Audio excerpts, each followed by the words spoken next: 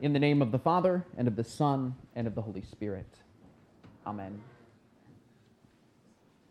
Last week we began to discuss how the Christian life is a life of spiritual warfare. And this idea of spiritual warfare very much continues at the forefront of our focus this day as we encounter in our gospel text the Canaanite woman who is experiencing spiritual warfare in a very real and tangible sense.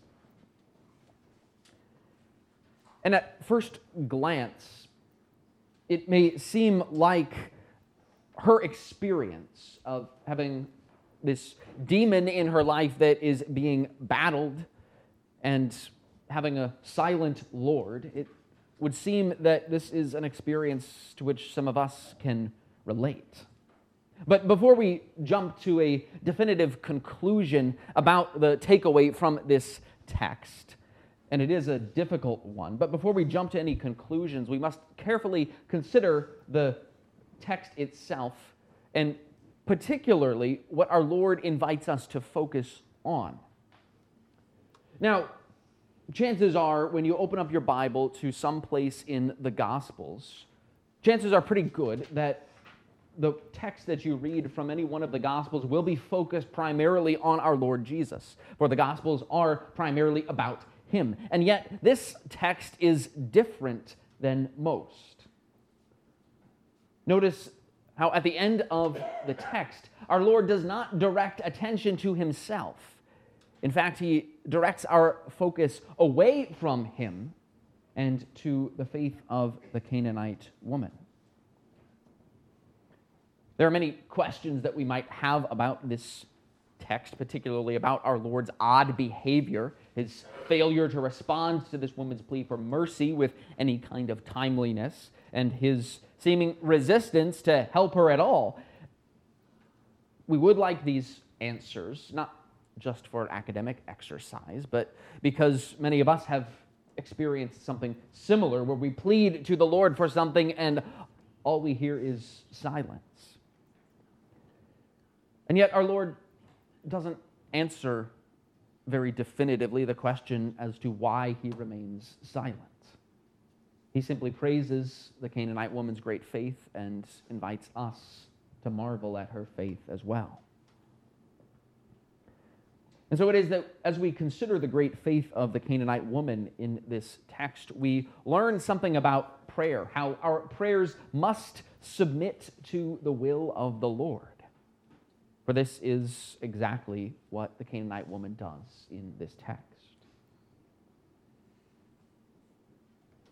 Now, if you stop for a second, and before we even get to the text of the Bible itself, think about the Canaanite woman's life situation that we might be able to speculate on based on what the Scriptures tell us. I would venture a guess that her life could fairly accurately be described as a life lived in the slums of spiritual warfare. This is a woman who lived in the pagan region of Phoenicia, which is well known from history and archaeology to be a hotbed of the worship of many, many false gods.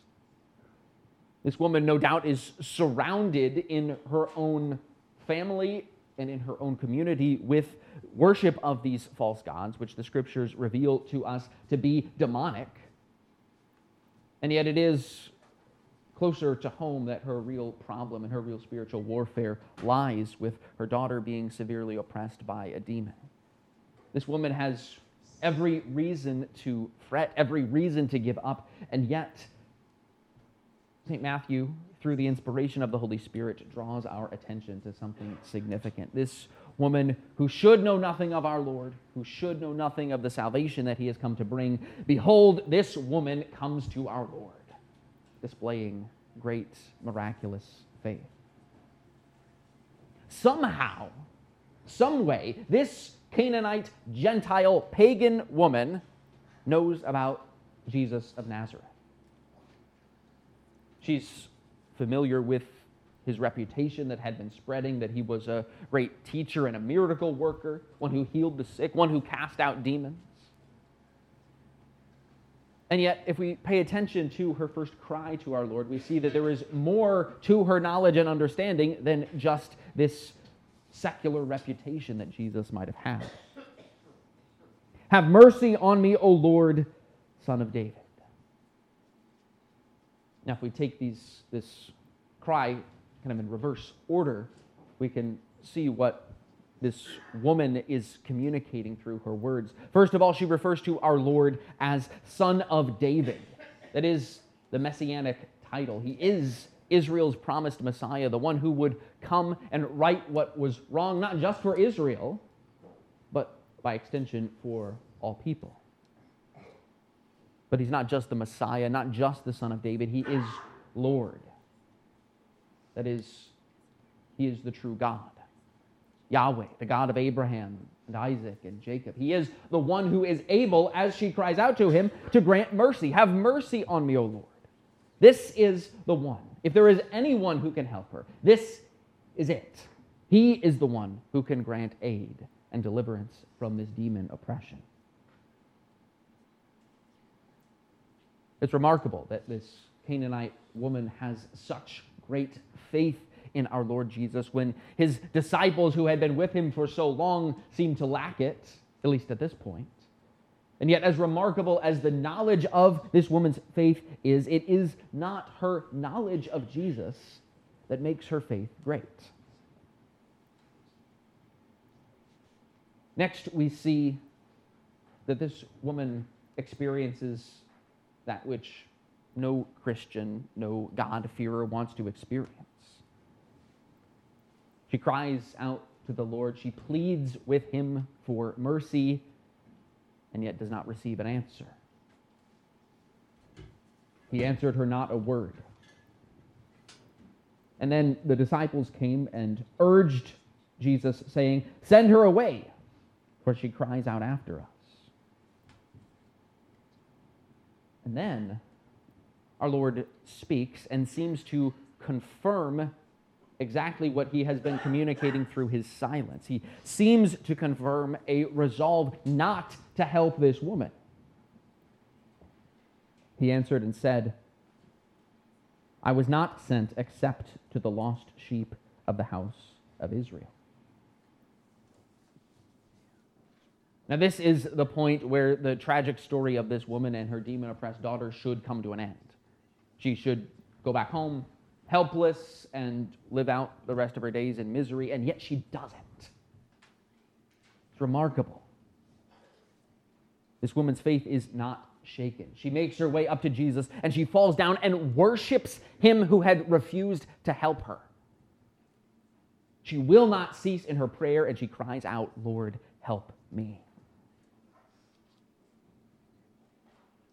And yet this remarkable and unshaken faith of the Canaanite woman and her persistence in crying for help is not what makes her faith great. Next, our Lord speaks again, and he takes that statement that we read in verse 24 and reiterates it again in verse 26. He first had said, "I was not sent except to the lost sheep of the house of Israel," and now he says, "It is not good to take the children's bread and throw it to the little dogs." Now, let's be clear. These statements, though they may seem like it, are not a rebuke of the Canaanite woman. Rather, what these statements are doing is setting right expectations. Recall all the miracles and the great things that our Lord had done in Israel. He healed the sick. He even raised the dead. He miraculously fed thousands and thousands of people more than once. He did this in Israel even for ungrateful people, even for unbelievers. St. John emphasizes this in John 6, where our Lord miraculously feeds the 5,000, and then after he had crossed the sea, the crowd tracks him down again, and our Lord, in a very condemning and straightforward manner, tells them, "You didn't come back to find me because you believe. You came because you want your bellies filled again." Our Lord did these kinds of miracles in Israel because he was Israel's Messiah. But our Lord wants to make clear that he did not come to do these sorts of miracles for the Gentiles. It's not as if our Lord didn't come for the Gentiles too, but he came to fulfill the promise that God had made to Abraham. That promise being, in you, all the families of the earth shall be blessed. Yes, Pentecost is coming. Yes, the Gentile missions of St. Paul are central to God's plan of salvation for all mankind. But Jesus Christ came to complete the messianic mission and to work out the divine plan of salvation among the Jews first. This is God's will. And herein lies the greatness of this Canaanite woman's faith. She understands this. She consents to the fact that Israel's Messiah has come for the Jew first. She submits to her place as one of the little dogs. And amazingly, she seems to give no thought to objection, nor does she even ask why the Lord has decided to act in this way. And in her great distress, this woman's ears were not dulled, nor was her mind darkened to Christ's words. For the one with great faith such as hers could see that Christ in his mercy had given her an opportunity. It is not right to take the children's bread and give it to the dogs. But she does not desire the children's bread. She does not desire that the Lord Jesus take away from Israel what he had come to give them.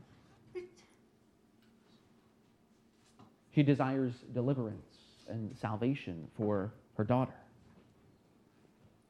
She knows the promises that the Lord had made both in the Old Testament and that he would reaffirm in the New Testament, that the Lord does not desire the death of a sinner, but that he should come to repentance. She does not desire the children's bread. She desires the Lord's bread, to be fed by her master. She desires that her daughter might receive salvation from demons. This is the greatness of her faith. She both discerns and knows the Lord's will. She accepts her place under that will humbly, and she prays according to it. My friends, it is not knowledge and it is not even persistence in prayer that makes one's faith great. These certainly are commendable virtues that should be pursued, but what makes faith great is submitting humbly to the Lord's will. I probably don't have to tell you that that is difficult. At times, his will does not make sense to us. At times, we don't understand why he seems to be silent in response to our repeated petitions. But through this example of the Canaanite woman, our Lord would teach us to have the same great faith. Our Lord would have us learn to patiently trust in his goodness, that he cares for us even when we can't hear his response, even when we don't understand the motive for his action or inaction. Our Lord desires that we would cling to his promises and so pray with all boldness that key petition of the Lord's Prayer, thy will be done. Because we know that the salvation of sinners is always at the heart of God's will. Because this is why our Lord Jesus came to earth. In Jesus' name, amen. The peace of God, which passes all understanding, keep your hearts and minds in Christ Jesus. Amen.